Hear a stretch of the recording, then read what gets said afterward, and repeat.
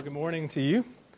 And this morning we're going to be in the Psalms again after a week away from them. So you can look in page 6 of your bulletin there and see Psalm 115. And this is, again, I'll remind you, in the sequence of 6 psalms that are known as the Egyptian Hallel Psalms. They're praise songs that came to be, it's thought, traditionally used at the Passover meal for the Israelites to remember and look back on God's deliverance of them from Egypt. And this one, the third one of the 6, probably would have been the first to be sung after the Passover meal, many think. And so it's quite possible that if you think of Jesus and the disciples at the Last Supper, when we read in the Gospels that they sang a hymn and then they went out to the garden, this maybe could have been the hymn or one of the hymns that they sang on that occasion. And this hymn is about giving credit to God, which would have certainly been appropriate for Jesus to have done on the night of his betrayal, because the idolatry of the human heart has sought to steal credit from God. The nations, the people of the world, worship the work of human hands, the psalmist tells us. And this psalm does actually criticize that in a striking way. It won't be surprising to you to see that. But I want to challenge you as we read this psalm to read it with a certain lens on your eyes. Don't read this psalm with eyes of judgment for those who worship idols, as if you don't. But rather, read it with eyes of compassion for people who face the same temptations that you face. That's what this psalm does for us. Psalm 115, verse 1. Not to us, O Lord, not to us, but to your name give glory, for the sake of your steadfast love and your faithfulness. Why should the nations say, where is their God? Our God is in the heavens. He does all that he pleases. Their idols are silver and gold, the work of human hands. They have mouths but do not speak, eyes but do not see. They have ears but do not hear, noses but do not smell. They have hands but do not feel, feet but do not walk, and they do not make a sound in their throats. Those who make them become like them, so do all who trust in them. O Israel, trust in the Lord. He is their help and their shield. O house of Aaron, trust in the Lord. He is their help and their shield. You who fear the Lord, trust in the Lord. He is their help and their shield. The Lord has remembered us. He will bless us. He will bless the house of Israel. He will bless the house of Aaron. He will bless those who fear the Lord, both the small and the great. May the Lord give you increase, you and your children. May you be blessed by the Lord, who made heaven and earth. The heavens are the Lord's heavens, but the earth he has given to the children of man. The dead do not praise the Lord, nor do any who go down into silence. But we will bless the Lord from this time forth and forevermore. Praise the Lord. The grass withers and the flowers fade, but the word of our God stands forever. Let's pray. Father, we do ask, as we always do, that you would be at work by your Spirit in us. Lord, you are faithful to yourself, and therefore you're faithful to your word. And so we pray that you would make it to be alive in our souls, or rather enliven our souls to it, because it is alive. And Father, change us, make us new, help us to turn away from our own idols and to trust you more and more as you call us to do. Lord, help us to do that to your own glory. We pray in Jesus' name. Amen. You can be seated.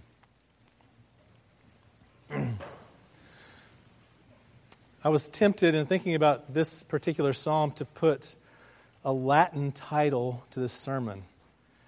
And I didn't. I refused the temptation because I thought it might give you a false impression. It might make you think that I know Latin, and I don't.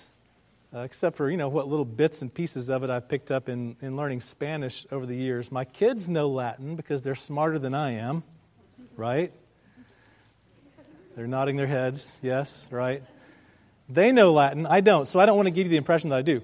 But there would be a very appropriate Latin title for this sermon, Non Nobis Domine. not to us, O Lord. It's the Latin translation, of course. In the Latin Vulgate, which was hundreds of years ago, 1,000 years ago, the translation of the Bible into Latin, which 500 years ago, I think, came to be the accepted official translation of the church of that day, which was the Roman Catholic Church. The Latin was the common language of the day. And so the first verse of this psalm, non nobis Domine, non nobis, sed nomini tua da gloriam. Again, I don't know Latin. Don't be impressed. I'm just reading like you can read. But that's the Latin translation of the first verse of this psalm. And I say it to you because it has been claimed, that verse in Latin has been claimed by Western civilization in which you and I live. It's been claimed by Western civilization over the course of centuries in its moments of accomplishment, its moments of success, its moments of achievement, in order to ward off the temptation of pride. Non nobis Domine, not to us, O Lord. From William Shakespeare to William Wilberforce to many modern schools in our own day, including the school that my own kids attend, these words have been claimed, even in their Latin form. Not to us, O Lord, not to us, but to your name give glory, because there's temptation to steal. You know, if you steal credit, it's been said, if you steal credit from one person, it's called plagiarism. But if you steal credit from many people, it's called research. No, it's sarcasm. I know that some of you do research as part of your vocation, and all respect to you. I'm not accusing you of anything. It's just sarcasm. But I would add to that another category. If you steal credit from God, it's called idolatry. And it is the greatest crime that can be committed in this world. In fact, it was the first crime that was committed in this world. You know, it was only 61 verses into the Bible, if you go back to the very beginning of your scriptures, into the book of Genesis, and count the verses, 61 verses in when this crime began to fester. There you'll find that the serpent, the evil one, the liar, said to the woman, he said, God knows that when you eat of that tree, your eyes will be opened and you will be like God. It was a lie that Eve wanted to believe. She wanted to believe it because she wanted to control what she worshiped. In fact, she wanted to, I would say, be worshiped. And so she believed the lie. And from that moment in history, God's redemptive plan began to unfold. Not to us, O Lord, not to us, but to your name be glory. It's a treacherous thing to steal credit from God, mainly because He's the only one who truly has glory, and it belongs to Him alone. He's the source of it all. But also because when we do it, when we steal glory, credit from God, it distracts the eyes of many who truly need to see it. The psalmist shows that first by pointing us to a very perplexing question. It's obvious in your text because there are many doubts that God must endure from us. We all have our doubts. Verse 2, why should the nations say, where is their God? It's perplexing and troubling. It's unfortunate, you might even say, that the nations, the peoples of the world, should even ask that question. Where is their God? Asking it of the Israelites. They ask it, of course, in ancient days and in our day too. They ask it, of course, in their own blindness. They don't, or they can't, or they won't acknowledge credit to God as the source of all weight and significance and substance and import in this universe. They don't, or they won't, or they can't acknowledge God for those things. That's the fallen nature of the human heart. We were made to worship. It's how God created us to do, and so we're going to worship regardless. One way or another, we're going to worship. But in our fallen condition, we worship what we can see. We worship what we can control. That's the desire of our fallen hearts, which means that we worship the work of human hands, in the words of the psalmist. Now, this is the very thing that the Apostle Paul found in Athens, Greece. You heard from Acts chapter 17 moments ago as it was read. Paul found this as he waited for his friends, Timothy and Silas, I think were his friends who were coming to meet him there. And as he waited, he observed that the city was full of idols. The writer of Acts tells us. It was full of idols. This was a people, the Athenian people, a people that was very cultured. They were educated people. They were thinkers, these people. The Athenians, the Greeks. And they were striving to make sense of their own existence. They wanted to understand their own story, as it were, which we all ought to do as well. We ought to strive to understand our own story. That's what they were doing. And in their context, they simply did what people had done for ages. They formed with their own hands images of silver and gold or stone or wood or whatever it was that they had at their disposal. Images that could not speak, that could not see, that could not hear, that could not smell, that could not feel, that could not walk. And they imagined, it took some imagination, but they imagined that somehow there was glory, substance, weight, significance in those images. And the psalmist describes such images as the psalmist reflects on the nations, the people that were around the Israelites in the psalmist's day. And he describes these idols in verses 4 through 7 in a very comical, it's really even kind of a mocking sort of way, that he describes them as being lifeless and completely controllable by those who have made them. And the human heart remains the same today. Even though the idols have changed, the human heart remains the same. So, what are your idols today? I mean, what are the idols of our culture, of the world in which we live? If you think about it, what are the idols? What are the idols of your own heart? What are the things to which you defer?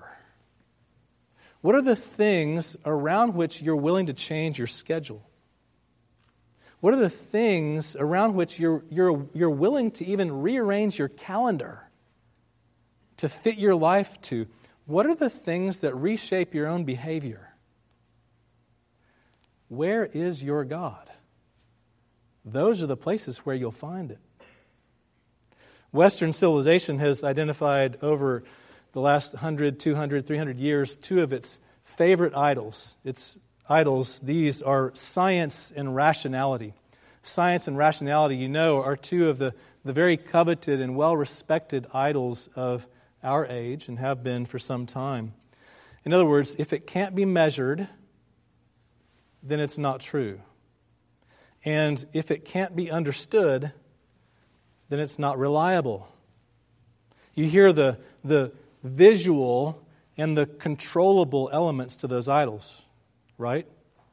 Science and rationality. Very profound, significant, and powerful idols of our day. Is it possible to overcome such idols? It is. It is, if Christians will see what God has made clear. So, some years ago, Tim Keller, the pastor in New York, wrote about a young Chinese woman who came to begin attending their church in New York City. She was a graduate student in political science. She'd come from China to pursue master's degree, doctorate in political science, and she explained that she had come to the U.S. in order to study because it was, in her view, a Christian culture. And she said that even Chinese social scientists had begun to realize that the Christian idea of transcendence, that is, of one true God who is above and beyond anything and all that we could ever control. Transcendence. That the Christian idea of transcendence was and is the only possible explanation and basis for human rights and for equality, which, you may know, among the Chinese is a very perplexing issue, isn't it? And it should be among us as well. Human rights and equality. She said they had begun to realize there's no other explanation for those things that must be true. Because man-made gods could not support these things.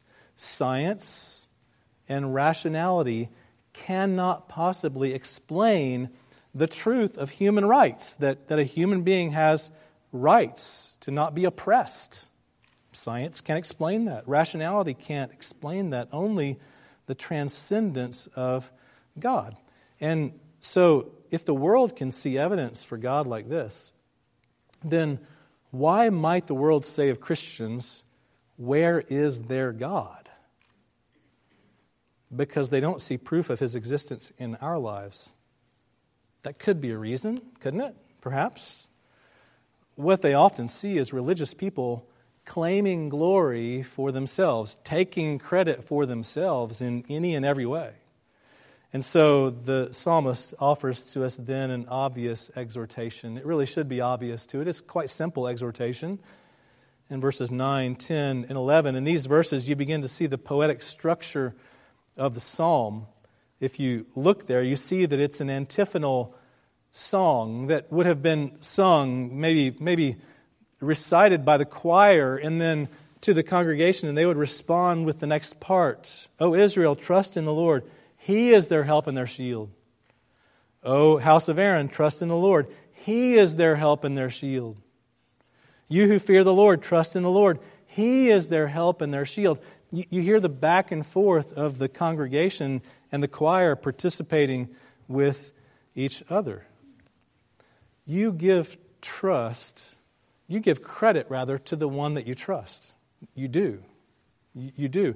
If the nations trust the work of human hands, then you, O Israel, trust in the Lord. The psalmist exhorts us. Not in the idols of the world, not in the idols of your heart, not in any idols at all, but rather trust in the Lord. Instead, you trust in the one true God, the only one in whom glory actually does reside. The glory of God belongs only to God, and the glory of God is what the nations need most. So, give them a reason to cease with their perplexing question by showing them that you trust in the Lord. And the psalmist includes everyone in these categories. You notice these three categories that the psalmist refers to. O Israel, trust in the Lord. Israel would be Israelites in general, the congregation in the gathering. And then, O house of Aaron, trust in the Lord. The house of Aaron would be a particular subset of the Israelites, Aaron having been the first priest, and the house of Aaron would have been the ministers, the spiritual leaders of the people. You too trust in the Lord. You don't get an exemption from this. And then there's almost, as it were, I guess, an invitation to you who fear Him, also trust in the Lord. Those who fear Him probably were maybe visitors, maybe non-Israelites who were seekers, maybe those kind of Athenian questioners and searchers of their own story, coming to seek and see if maybe this is where substance and glory actually resides.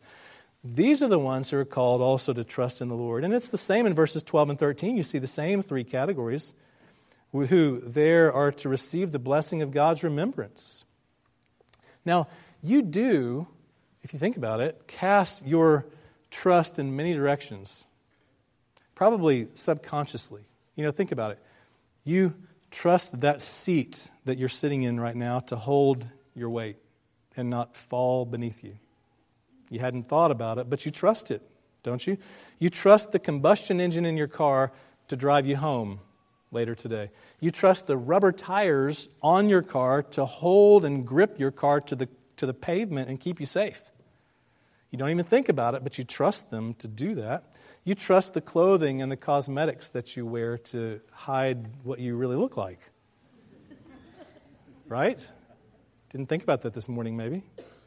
You trust the locks on your doors to keep evil out of your home.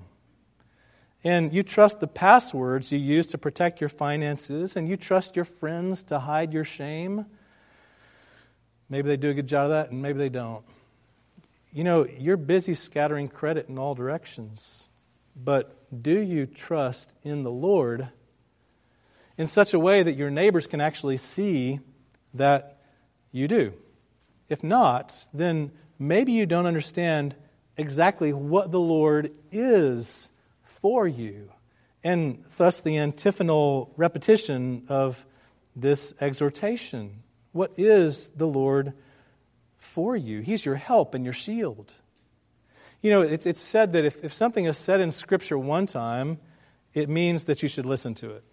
If it's said 2 times, it's meant that you should emphasize it. And if it's said 3 times, it's meant that if you don't get this, then you're in trouble. Pay attention. 3 times it's repeated. He is your help and your shield. What does that mean?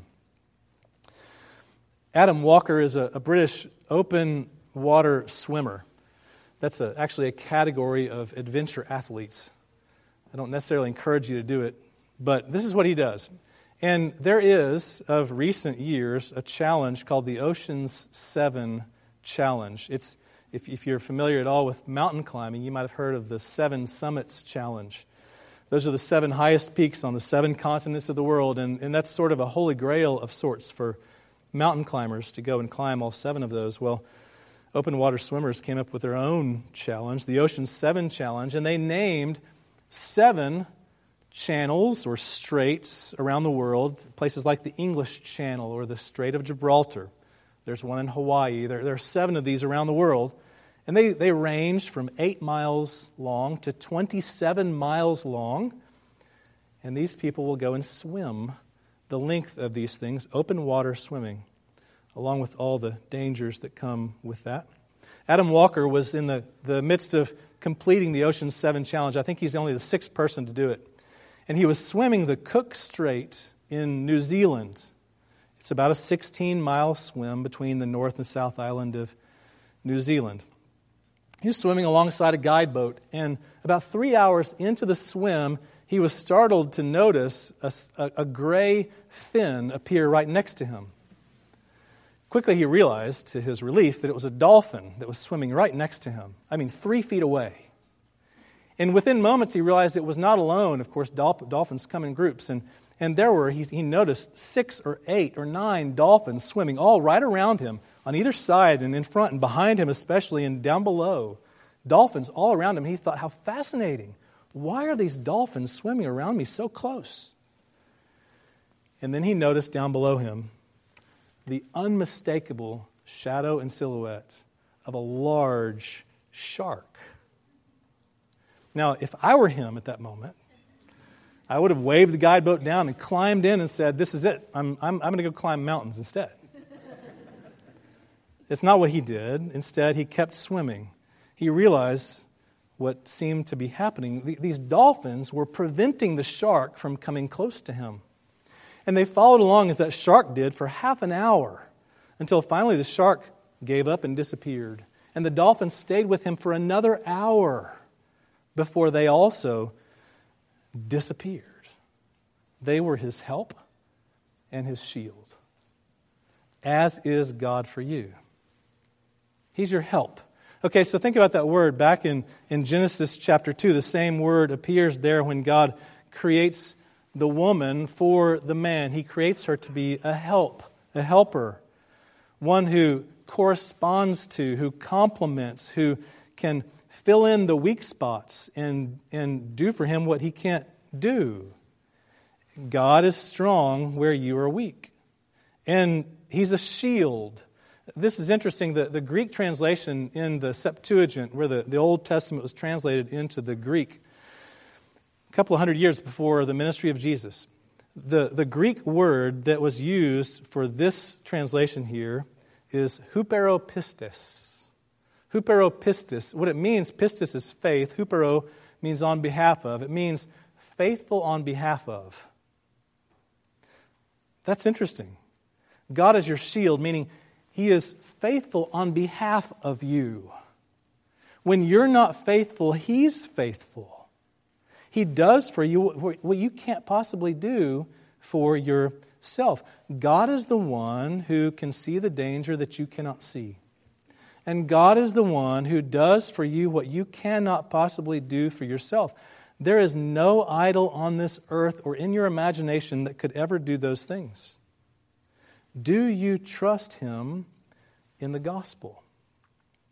The reality is, in the gospel, you are more sinful than you know, as has been said, and yet at the same time, you're more loved than you can imagine because God is your help and your shield in the gospel. He has helped you with His own strength, and He has shielded you with His own faithfulness. The Lord has remembered us, and He will bless us, the psalmist says, whether you're small or great, whether you matter or you don't matter, whether you're big or little, whether you're a nobody or a somebody, the Lord has remembered us, and He will bless us with His help and His shield. Now, if the nations, if the peoples, the neighbors around you can see that you trust Him, and yet they persist with their perplexing question, then it may be that they simply won't accept a generous benediction. Because that's where this psalmist goes to conclude, doesn't he? Verse 14 and 15, "May the Lord give you increase, you and your children. May you be blessed by the Lord who made heaven and earth." That's a classic benediction. A benediction is, again, I've already put you in the Latin mood earlier, a benediction, to use its Latin roots, bene means good and diction means word. A benediction is literally a good word. And you don't have to be a Christian to appreciate good words. Everyone is glad to receive a good, encouraging, and helpful word from time to time. You see people sometimes who maybe are not Christians who will post, on social media to their friend who's having surgery, "Hey, good thoughts with you," or whatever. People want a good word, Christian or not. But only a Christian benediction is grounded in the transcendent existence of the one true God who made heaven and earth, as the psalmist defines here. God's word is a good word for this life. Look at verse 16. "The heavens are the Lord's heavens, but the earth He has given to the children of man."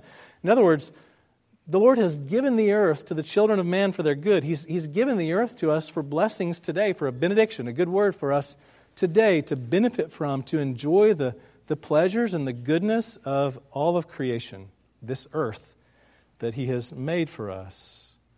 So it's a good word for this life, but it's also a good word for after this life. Look at verse 17. "The dead do not praise the Lord, nor do any who go down into silence, but we will bless the Lord from this time forth and forevermore." Forevermore. It means that after we've died, we won't be dead. We'll give glory to His name forever. We'll acknowledge the weight, the significance, the substance, the import of God, and forever rest in that glory, which, by the way, is the very substance of this generous benediction. I mean, it is His glory with which He blesses us in this benediction. That's the theme of the entire psalm. It was established in verse 1. "Not to us, O Lord, not to us, but to Your name give glory." All glory is God's. All throughout Scripture it is. And Scripture makes that to be very clear. I mean, here are a few little verses to remind you of that. Isaiah 43, "Bring my sons from afar, my daughters from the ends of the earth, all who are called by my name, whom I created for my glory." Or Psalm 19, "The heavens declare the glory of God." Or John 17, Jesus prays, "Father, the hour has come. Now glorify the Son, so that the Son may glorify you. Or Paul to the Corinthians, 1 Corinthians 10, whether you eat or drink or whatever you do it all to the glory of God. Now let me ask you what I think is an obvious question. It should be obvious. Does it seem to you selfish for God to be so intent on being acknowledged like this? Whom I created for my glory. Whatever you do it for my glory. Does it seem to you to be selfish that God should be like this? I mean, for many people it would seem that way. And if you have doubts about the legitimacy of Christianity, if you're maybe not a Christian, this is one of those points in Scripture where you see this and you think, no way, I am not going to worship a dictator, a selfish, self-absorbed, glory-seeking dictator. I'm not interested, and I don't blame you. I don't blame you. I mean, does it seem that way? Because if an ordinary person was focused on themselves in this way, we'd write them off. In fact, we have a word for it. We'd call them a narcissist, and we'd send them in for help because they need it, right? So why not God? Because of this truth. For the glory of God to be known is the best blessing that mankind can ever receive. There is no greater gift that can ever be given to you than for you to know and recognize the glory of God. There is nothing that is a greater gift than that. Verse 1, again, not to us, O Lord, not to us, but to your name give glory. Why? Because for the sake of your steadfast love and your faithfulness, it's the love of God, the covenant love and faithfulness of Him to His people that is the greatest blessing that they could ever have. And it's His glory that shows that to them. I mean, think of it this way. Is it selfish for a mom and dad to love each other well to the extent that sometimes they put their kids second? Is that selfish? Is it selfish for mom and dad to love each other well to the extent that their kids sometimes don't get what they want? Is that selfish of mom and dad to do that? No, it is not. It's the very strength of the family. It's the very thing that holds the family together. It's the very basis upon which children are blessed in the context of their family is the love of their father and mother for each other. A husband and wife's love for each other is the very best gift they could possibly give to their children. Because in that love is strength. In that love is stability. In that love is security and significance and substance. In that love is glory. So then how much more is the glory of God the greatest blessing that any person could ever know? In its absence, there is no strength. There is no stability. There is no security or significance at all. The glory of God is the only hope that the human race has ever known. If you're a Christian, now this benediction offers to you a calling. And that is that whatever of this earth that God has given to you for your good, it is that with which He has called you to extol His glory to a broken world that needs to see it. Whatever He's given to you of this earth, again, the psalmist said, He's given to the children of men the earth for their good. Whatever it is of this earth that God has given to you for your good, it is that thing with which He calls you to demonstrate the glory of God to the world around you that's broken and needs to see it. That's a calling for you. If you're not a Christian, though, if you're not a believer, then this benediction is also something for you. It's an invitation.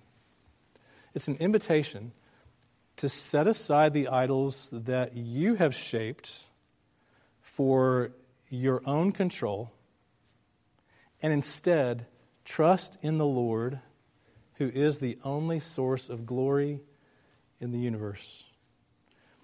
The actor, comedian Jim Carrey said, or maybe he tweeted these words. He said, I think everybody should get rich and famous and do everything they've ever dreamed of so they can see that is not the answer.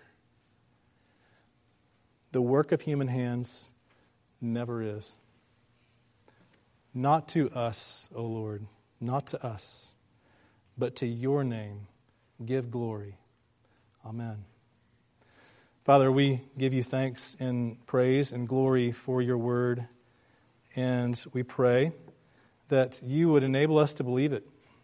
Help us, Father, to trust you, in fact, instead of the idols of our own making, and cause us, Father, to acknowledge your glory, to live in the light of your glory, and to find our own story in the midst of it. And for these things we give you thanks and praise. In Jesus' name, amen.